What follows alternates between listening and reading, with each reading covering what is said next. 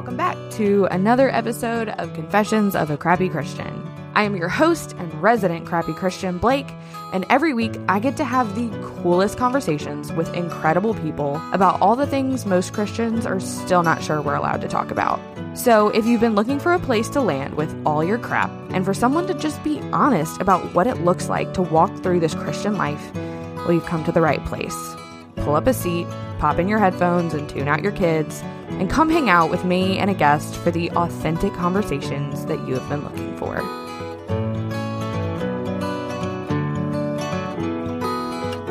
This week for the show, I got to chat with Daniel Grothe. Daniel is the Associate Senior Pastor at New Life Church in Colorado Springs, and he is also the author of Chasing Wisdom, which is all about his mentor relationship with Eugene Peterson, who was a prolific theologian and author. And it's all about how Daniel pursued a relationship with Eugene and what he learned from him and what he learned from that pursuit. And so we got to have the best conversation about the lost art of mentorship and how we as a generation are not learning and gleaning from those who have gone before us. And it really is such a challenging and convicting conversation that I can't wait for you to listen to.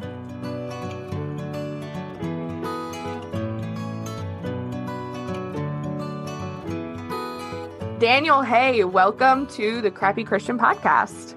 Thank you so much. Good to be with you, Blake. So you have a book, Chasing Wisdom, amongst other things that you do. And so I would love to, as always, get us started. Tell us about yourself and then tell us about Chasing Wisdom. Yeah, my name is Daniel Grothe. I'm 37. Married to Lisa for 15 years. Got 3 kids, Lillian, 13, Wilson and Wakely, 11 and 8. So you know the drill: carpool, soccer, school, e-learning, figuring out that I'm not a great homeschooler, right? All of that stuff. But I grew up in the church. I'm a pastor's kid, and I was unlocking the doors on Sundays at 6 a.m. I was shutting the place down Sundays at 10 p.m. We had the Wednesday night prayer service. My dad was the worship leader, so I was in the band pit on Thursdays and Saturdays and Sundays. So grew up doing weddings and funerals and hospital visits at midnight with my parents and thinking that every 4 or 5-year-old was doing that. Right. So that I'm a son of the church. The musical thing really caught with me. I became a drummer, and I've toured and recorded and traveled the world, played with Gungor and recorded with them and Brilliance and Paul Balash and different folks. So music is a part of my story for sure. But I'm a pastor here at New Life Church in Colorado Springs, been here 15 years. And so a son of the church, growing up within the church and now serving the church. I was looking at your Instagram earlier before we recorded, and you posted a picture of you and your wife. Yeah. It's like a throwback about how 3 days later y'all packed up and drove across the country and you started at the church that you're at now. Right. Yeah. That's amazing. Here we go. And living on love, and got one car and got a little apartment, and, dual income, no kids. And so 30 grand goes a long way. Yeah.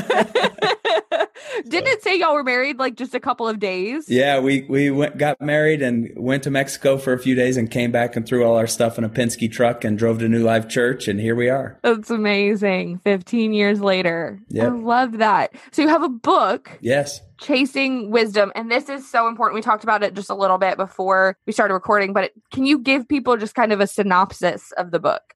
The book was written out of crisis. So everyone who walks the planet Earth is going to have their life bottom out. So why chase wisdom? We need wisdom to be able to think on our feet in all these moments that sneak up on us that we never expected to come. So the story is, I came to New Life Church 15, 16 years ago, and we were on top of the world. We were kicking butt and taking names. We were 15,000 members. Our pastor was the president of the National Association of Evangelicals, a 30 million member organization in America. And when Washington, D.C. wanted to know what Christians think, they would call us, and we would have press conferences, and we would speak about, same-sex marriage unions, and what should we do about this, and what should we do about that. And so we were the church. Tom Brokaw and Barbara Walters and Mel Gibson came to our church to release The Passion of the Christ before it was released. That's so crazy. He flew in on a private jet, and we had 3,000 pastors there, and we interviewed him for an hour on stage. George W. Bush, as he was president, Skyped into our pastors conference. And so we were a big deal. Just ask us. It was one of those situations. Yeah, we'll tell you. Exactly. Then it became known that our senior pastor was caught in a sexual scandal that was on the front page of every major news organization, not just in America, but around the world. So we were riding high, and then we bottomed out into the valley of the shadow of death. We finally get a new senior pastor 10 months later. We had discovered during this time that we were $26.5 million in debt. We had to lay off 44 staff overnight. The economy nationally, it tanks in 2006, 2007. So we're right in the middle of all that. And we finally get a new pastor. And Brady, he's a good Louisiana boy. Blake, I know you're a Louisiana girl. Love so it. We got the brother from the South. He came up here, and 100 days in, our church is starting to finally catch our breath again and find the wind of the Spirit at our back. And we're slowly starting to trust each other again. And on his 100th day, it was a Sunday morning, we're in church. We just finished the 11 o'clock service, and I'm standing in the children's hallway, and out of nowhere, I hear the very worst sound, the sound that you never expect to hear in church for sure, but you don't expect to hear it anywhere. And that's bop, bop, bop, bop, bop, bop, bop. A man ran on our campus with an AR-15 assault rifle, 1,000 rounds of ammunition, and 2 handguns, and he is loading our church up with bullets. I'm at the end of our children's hallway, and I run into our senior pastor's office. And I say, there's a shooter on campus. And he kills 2 teenage girls in the parking lot, sisters who are 16 and 18, shoots up their parents, shoots up a bunch of other cars, runs in our building, and is just spraying at will. And a security guard runs toward him, shoots him in the leg with a little handgun, and he falls down and takes his own life in our children's hallway. So we've got a double murder suicide on our new pastor's 100th day after laying off 44 staff, losing our senior pastor. The bottom line is all of us have these moments where our lives are sitting on top of a fault line, and that fault line shifts, and it destabilizes the whole region, and you don't know what to do. So there I am, this young 25-year-old pastor, I don't know up from down. And I go into a Goodwill on a Monday morning, my day off, and I go to the secondhand book section. And there's this book called The Contemplative Pastor, and I pull it off the shelf. It's written by this guy, Eugene H. Peterson, and I think, didn't he write the translation of the Bible, the Message translation? So I bought it for 99 cents. I took it home, and I read it in a day. It was 171 pages, and this book just grabbed me. And I thought, why has no one ever told me about the life of a pastor like this? So here's the short story. I write Eugene Peterson a letter. I don't know where he lives. I don't know who he is, how old he is. And I just say, Dear Mr. Peterson, my name's Daniel. I'm a young pastor at this church. You've read about us in the news lately. We just had a double murder suicide. We lost our senior pastor. Can I come spend a day with you and ask you some questions? I sent it to his publisher because I don't know where he's at. Right. And I'm sure the publisher will not get it to him. They're going to throw that in the trash bin. Well, 2 weeks later, I go to my mailbox and there's a letter and it's scratched out in this chicken scratch, cursive, E. Peterson, Lakeside, Montana, 59922. He wrote me back. And so Eugene wrote me back and he said, yes, you can come to Montana, period, but not so fast. He said, I want you to write a 3-page paper on what is pastor and a 3-page paper on what is church to see if we even have enough common ground to begin a conversation. And he throws down the gauntlet, and that began the journey of chasing Eugene's wisdom. And he became, for me, I visited him 10 times over 10 years, phone calls, letters, staying in his home for a decade. And he became the sage that really saved my life in the most crucial time of my development. So that's a bit of the story. That's an incredible story. That's not just here's the story. I mean, so I admittedly did not know any of that, the scandal or the murder suicide. And yes, that is, as soon as you said, I hear the sound, I was like, no. Yeah. I knew what it was going to be. Yeah. And what came to mind when you were telling that story is how much, first of all, I think so many believers think that loving Jesus is a cocoon, right, and that nothing bad is ever going to happen to you. And that if it does, you have somehow brought it upon yourself. What did you do wrong? Exactly. Where's your lack of faith? What's your secret sin? Exactly. Exactly. You buried something under the tent. Where is it hiding? Exactly. You know? You have all of these experiences. I know that you're not saying that you were perfect, but you have all of these bottoming out experiences that really happened to you. Yeah. Yeah. That drove you to this place of having to chase and find somebody to tell you how to do this well. Well, first of all, let me just address that we in the church today do not have a nearly developed enough theology of suffering. Oh gosh, we live in the first world West, where we think, like you said, to follow Jesus is to be rescued from a cross. Jesus took up the cross so that I don't have to. Yeah. Where did we get that? What Bible are we reading? So literally, the Bible says, pick up your cross and follow me, right? Deny yourself, like daily. Here we go. You're going to die. Climb Golgotha with me. Exactly. And in doing so, you'll become like me. And so when the bottom fell out at our church, tenderness returned, holiness returned, fear of the Lord returned. We actually had the chance to start becoming like Jesus after the crisis hit the fan. And so that's just one thing. Like, we in the first world West need to realize that you can't even have prosperity gospel theology. You can't have that in the third world. You can't have that in the global South. They wouldn't be able to understand something like that. So these are the moments, these crisis moments are the moments that are an invitation into following Jesus. Amen. Now, having said that, if you come into these crisis moments and you're alone, and you don't have anyone who can show you the way, how to navigate the terrain of the valley of the shadow of death, you're going to be destroyed. Yep. And so when the bottom fell out, I thought, oh goodness, I've got my parents, praise the Lord, they're faithful pastors and they're wise, but I need a deeper bench of sages who can help me walk through this. I love that, a deeper bench. And I think to that point, I feel like I'm seeing a shift in the Christian culture of actually understanding the importance of community. And it's so vital, but I feel like we've focused so much on likewise community that there is no real focus on discipleship, mentorship, someone who is before you, who's gone before you, that you can learn from, because you can learn from one another. Right. But I love that. Like, you need a bench. Yeah. I need to be able to call on people. And that's something we have such a mentality of it's going to fall in my lap if God intends it. Jeez. And you are proof that, no, I went out and got it. And not only did I go out and get it, I worked for it.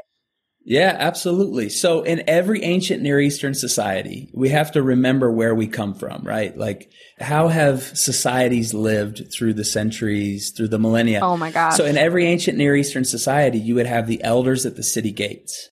Yep. And these were cultures that revered and that honored the elderly. You had the sages, you had people who had lived and logged miles, you had people who had been through wars, you had people who'd suffered famines and who lived on a shoestring budget. And you need to go, what you do is, if you had a dispute, if something was breaking down, if you had a family rivalry, if you felt like your neighbor moved the ancient boundary stone and was encroaching on your field, what did you do? You both went to the elders at the city gates and you submitted to their wisdom. You said, here's the information. What say you? And we have told, in our day and age, we've told our elderly, go play more golf and die. Go take more cruises. Go move to Florida or Phoenix and snowbird, and your work is done. You don't need to talk. Exactly. There's nothing I can learn from you. What do Never you mind know? that you've lived through multiple world wars and famines and plagues, and literally the floor of your house was dirt, which is where dirt floor poor came from. No, there's nothing you could teach me about money or hardship or conflict. Marriage. Like, your 60-year-old marriage means nothing to me. Right. It's insane. And we are the impoverished for it. 100%. for sending away our sages and our saints and our elders. We think we have been enlightened, progress. We're coming into our own, baby. Look out now. It's my turn. So I think I wrote this book because I think we need a recovery of a respect for, and we need to go chase down these saints and sages. Yeah. And so Eugene for me became that sort of icon of faithfulness. He was almost exactly 50 years older than me. He had lived with the same woman, loved her for 60 plus years. He'd pastored the same church for 30 years in the same town. And when you look across the landscape, tell me how many 85-year-olds do you know that have gotten to the end of their race and they're vibrant, they're full of life, they're with the same people, they have respect for the church, they have deep love for Jesus. Like when you find that person, you better go and apprentice yourself to them. Absolutely. You better ask good questions and work for it. Right. And so to your point of working for it, Eugene in his first letter, he busted my chops. I love that. That's the kind of, I feel like that is such an earned opportunity, right? When you have run your race so faithfully. Yep.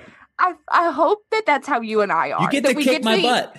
Exactly. That we get to the end and we get to be like, yeah. Like, it's real cute that you just sent me this sweet letter. Like, work. Keep going. Exactly. Work for it. And so he wrote me that first letter. I took a month and wrote my 6 pages of what is church and what is pastor. I sent it to him. And then he called me and he said, Daniel, thank you so much for your letters. They're very thoughtful. Yes, we have enough common ground. And he said, here's the thing. Jan and I are tired. He said, I just finished my 5th book manuscript in 5 years, and I'm going to take a 9-month sabbatical and turn the world off. I'm going to go be restored. He's 76 at the time. He earned it. That's amazing. So he said, call me in 9 months. He said, get out your calendar, call me 9 months from today, and then we'll set it. So from the time I wrote my first letter to the time I showed up at Eugene's front door, it was 507 days. Wow. I told him at the end of his life on my last visit, I said, Eugene, the best 4 words you ever wrote to me were, but not so fast. Because what you did is you set the tone that we are not going to have a cheap invitation. We're not going to have he said to me in the first letter, if you come, I don't want a touristy visit. I love him. That's amazing. You're not going to come out here and take pictures of me and throw it up on Instagram and you use me. If we're going to do this, we're going to do this. Right. So I think we need to realize that if it's going to be worth it, it's going to be costly. If it's going to be valuable, you're going to put all your chips on the table. We need to learn how to recover our hard work ethic and press in to chase wisdom. And if you work for it, you'll value it. Well, and that was my thought when you first said that how he responded and that he wanted you to write 6 pages, that how many people feel, okay, so you've gotten me on board that I need this wisdom. Now I feel entitled to it. Right? That I'm not doing homework for you. Like, share your wisdom with me. It's the Jesus thing to do. Right. I feel like we're kind of bad mouthing our generation, and which there's plenty of room for that, but we do tend to be a microwave entitled generation where I feel like it's like, okay, I'll get on board with that. I need this wisdom. Now, how do I go get it tomorrow? Okay, if you are a creative or a small business owner or you're in direct sales, you need to listen up because my course, Run Your Race, opens for registration on January 19th. The course only opens 3 times a year, so you're not going to want to miss it. And it is essentially a 5-hour brain dump of all of the things that I have learned, the things that I have done wrong and had to learn how to do correctly, to go from where I started 2 years ago to where I am today, being able to quit my full-time job and do this full-time. But it is all from a scripturally based, non-hustle, non-self-centric place, and it is teaching you to use your gifts to the glory of God and to run your race well.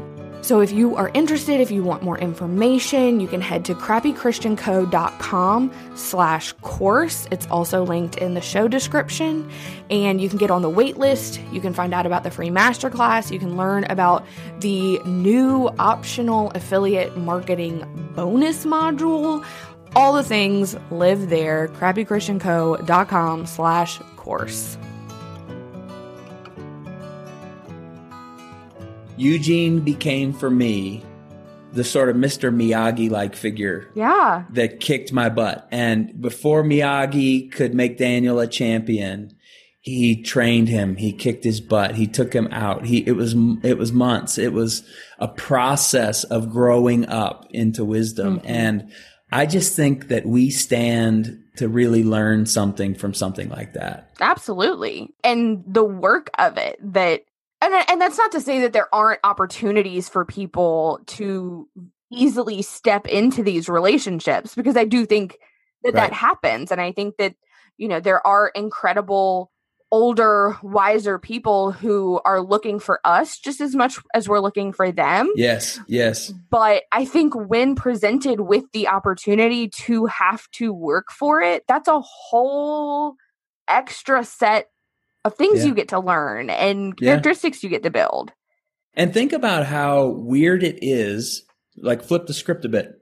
Think about how weird it is when a 65-year-old comes to you and says, "Can I disciple you? Yeah.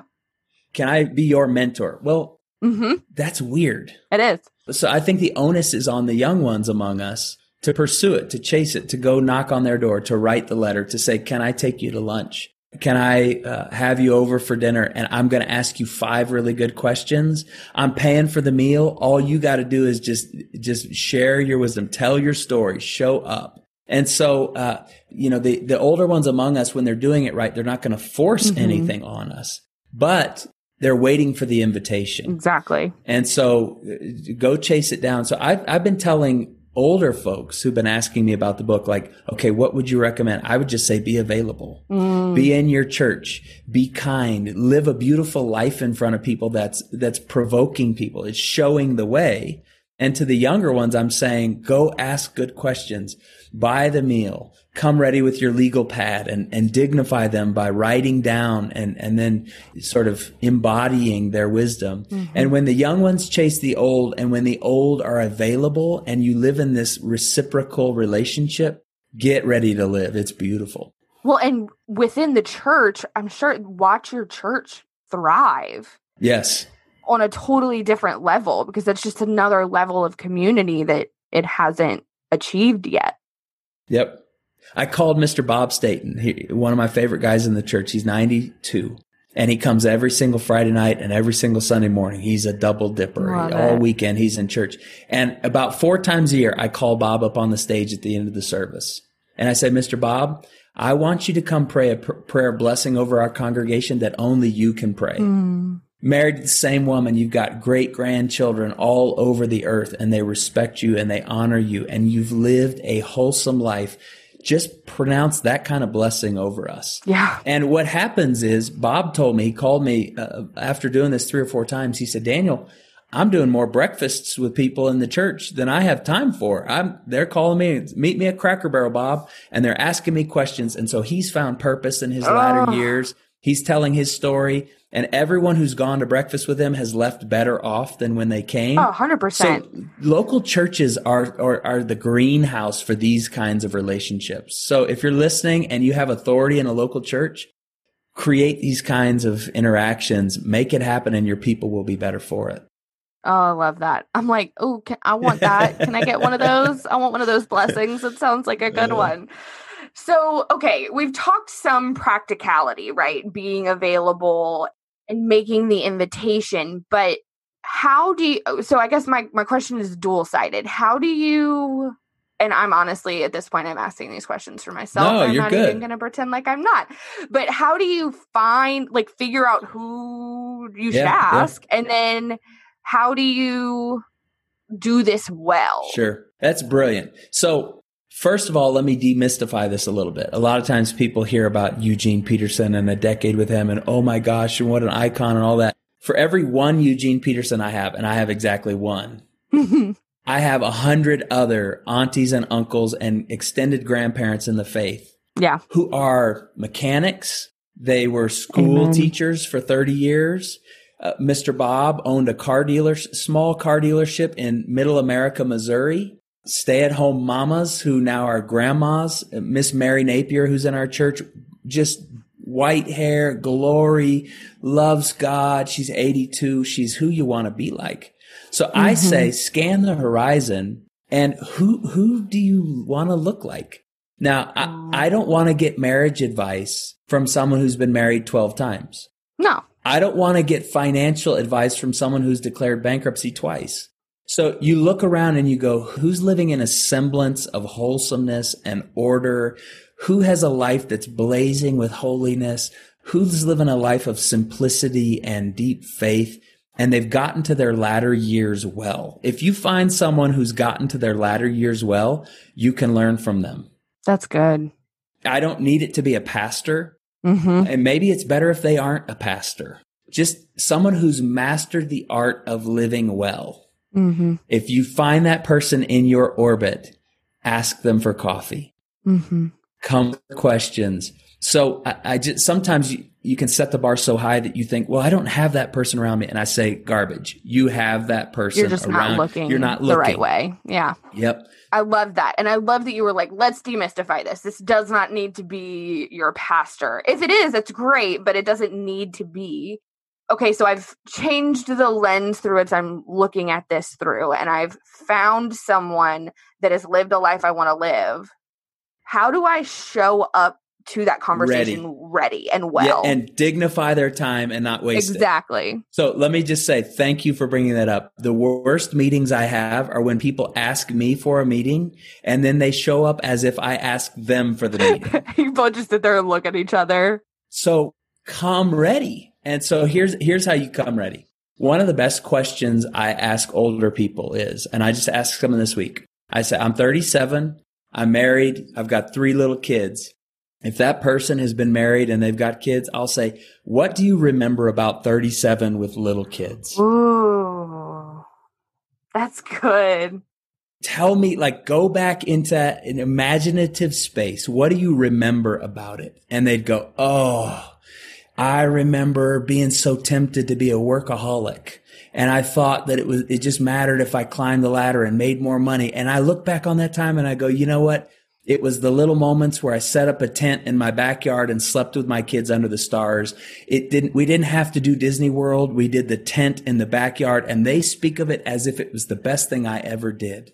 And they tell me that and I go, holy smokes, I got, Yeah.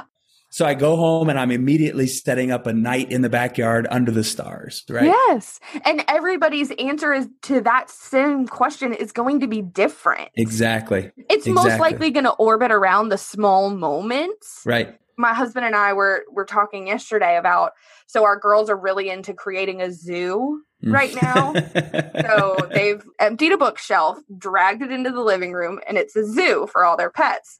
This is going to make me kind of emotional. But we were standing in the kitchen and we have like an open floor plan so we could hear them. And we were just standing there listening to them. And the big sister, literally, they're in the middle of playing and like making all kinds of animal noises. And the big sister went, I love you, sis. And Elliot was like, I love you too, Pace. And we both were just bawling. Right. That is a moment that is now etched into my soul for the rest of my life. That when and your girls. And my girls and my husband, when I'm 90, if somebody asks me that question, this little stolen secret moment, and so that's what I love is that everyone's life experience is different. And so your, that answer is an answer of intentionality, but in small doses. Someone else is just listening for the small stolen I love yous, Yes. So you're going to get a different answer, and they're all going to be the kind that where you have the reaction where you're like, oh God, I gotta write this down and go do it. So what did you do well? Like, what did you do poorly? Are there moments you can tell me about that you have regret? Tell me about the world that you've watched change over the last 85 years. Tell me about what it was like during the Vietnam War and the Bay of Pigs. Tell me what it was like when your daddy told you stories of World War I. You're priming the pump. These good questions, what they do is they prime the pump and you're going to strike oil. At some point, a gem is going to come up from this subterranean space and they're going to bless you with their wisdom that they've fought to gain. And so I just think we're leaving gifts on the table right and left, and we're missing opportunities every other day by just failing to be purposeful about our time with the sages. But if we'll just make a couple small tweaks, if we'll learn how to draw out and ask good leading questions, you're going to have a generation's worth of wisdom passed on to you. And your approach, it doesn't just serve the younger person, because we love to tell our stories. We were created for storytelling and sharing our lives. And so now you're also giving this other person the opportunity to tell you about walking through a war or because our older generation has seen the world do a complete 180. I mean, I'm 30, almost 2, and I remember when the internet was invented. So imagine what these people have seen. And so by using that analogy of priming a pump, you're also pouring life back into them by allowing them to share their life with you. The story of faith is a story of multi-generations. It's Abraham, Isaac, and Jacob. I am the God of Abraham, Isaac, and Jacob. And so if you find yourself in a generational echo chamber, you're doing something wrong. Yeah. If you find yourself siloed off with your peers, and that's the only thing you're hearing, you're doing something wrong. So we are poorer for it. Yes. And the elders among us are just dying on the vine, and their stories are potentially going to go to waste if we don't draw it out. And so in churches, in communities, what you do is you get those 3 generations together and you just let it rip. And as you honor up, young ones, learn how to honor up. Learn how to decenter your story. Learn how to draw people into the center of, the elders at the city gates. Come in here and we submit ourselves to you. You'll be better and they'll be better and we'll all be better. Dang. I love when somebody comes on this show and doesn't mince words and they're like, hey, you're doing this wrong and you're living in an echo chamber and your life is worse for it. I'm just so here for it because I usually have to say that kind of stuff. And I love it when somebody else can say it. And not only to the listener, but to me. I do have relationships with some of the older people in our church, but not as many as I should and not as intentionally as I should. And so this conversation is convicting for me as well, but also encouraging that this is not that difficult. This isn't clouded in mystery. It's really quite simple and life-giving. So when a COVID time like this hits and the world is locked down, as you've spent a decade drawing from the wisdom of the elders who've lived through World War I and World War II and Vietnam and, economic shifts up and down, you start to be able to take those stories and then think on your feet in the here and the now. Yeah. You begin to apply and you go, oh, wait, we're not in the exact same scenario, but I've heard this story before, and I've heard from 4 or 5 different people who learned how to navigate that unknown terrain, and they came out well. What if I tried this? Yeah. What if when the world is disconnected and living by Zoom call, what if I pressed in? What if I went out and knocked on someone's door? What if I made a meal? So I just think when times like this hit, and they will hit, they will hit all of us. The fault lines will shift. When you've got this repository of wisdom from those who've lived, you can start drawing on it in these moments. Yes, I love that. Whew, this was really good. You're brilliant. You're a great interviewer. It's good to be together. Stop. This was amazing. A little bit unexpected. I knew what your book was about, but I should have known that you were just going to bring things. So I'm assuming, is your book out? Can people get it wherever books are sold? Barnes and Noble, wherever books are sold, Amazon. It's called Chasing Wisdom, The Lifelong Pursuit of Living Well. My name's Daniel Grothe, Grothe. Grab it and drink it down. Write a review on Amazon. I would love your help. Thanks so much. Absolutely. And are you on Instagram, Facebook? Yes. All of the above. All Twitter. At Mr. Daniel Grothe. So MrDanielGrothe. Awesome. We'll make sure to connect people with you. Blake, we love the Crappy Christian podcast. Well done. Keep it going. Thanks. All right, that's it for this week. Thanks for tuning in to another episode of the Crappy Christian Podcast. And hey, by the way, if you super loved it, can you go leave a 5-star review wherever you're listening? That'd be awesome. All right, see you next week.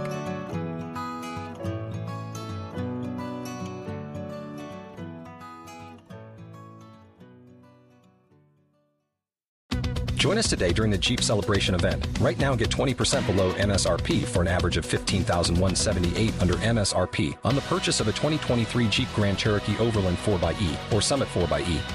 Not compatible with lease offers or with any other consumer incentive offers. $15,178 average based on 20% below average MSRP from all 2023 Grand Cherokee Overland 4xE and Summit 4xE models in dealer stock. Residency restrictions apply. Take retail delivery from dealer stock by 4/1. Jeep is a registered trademark.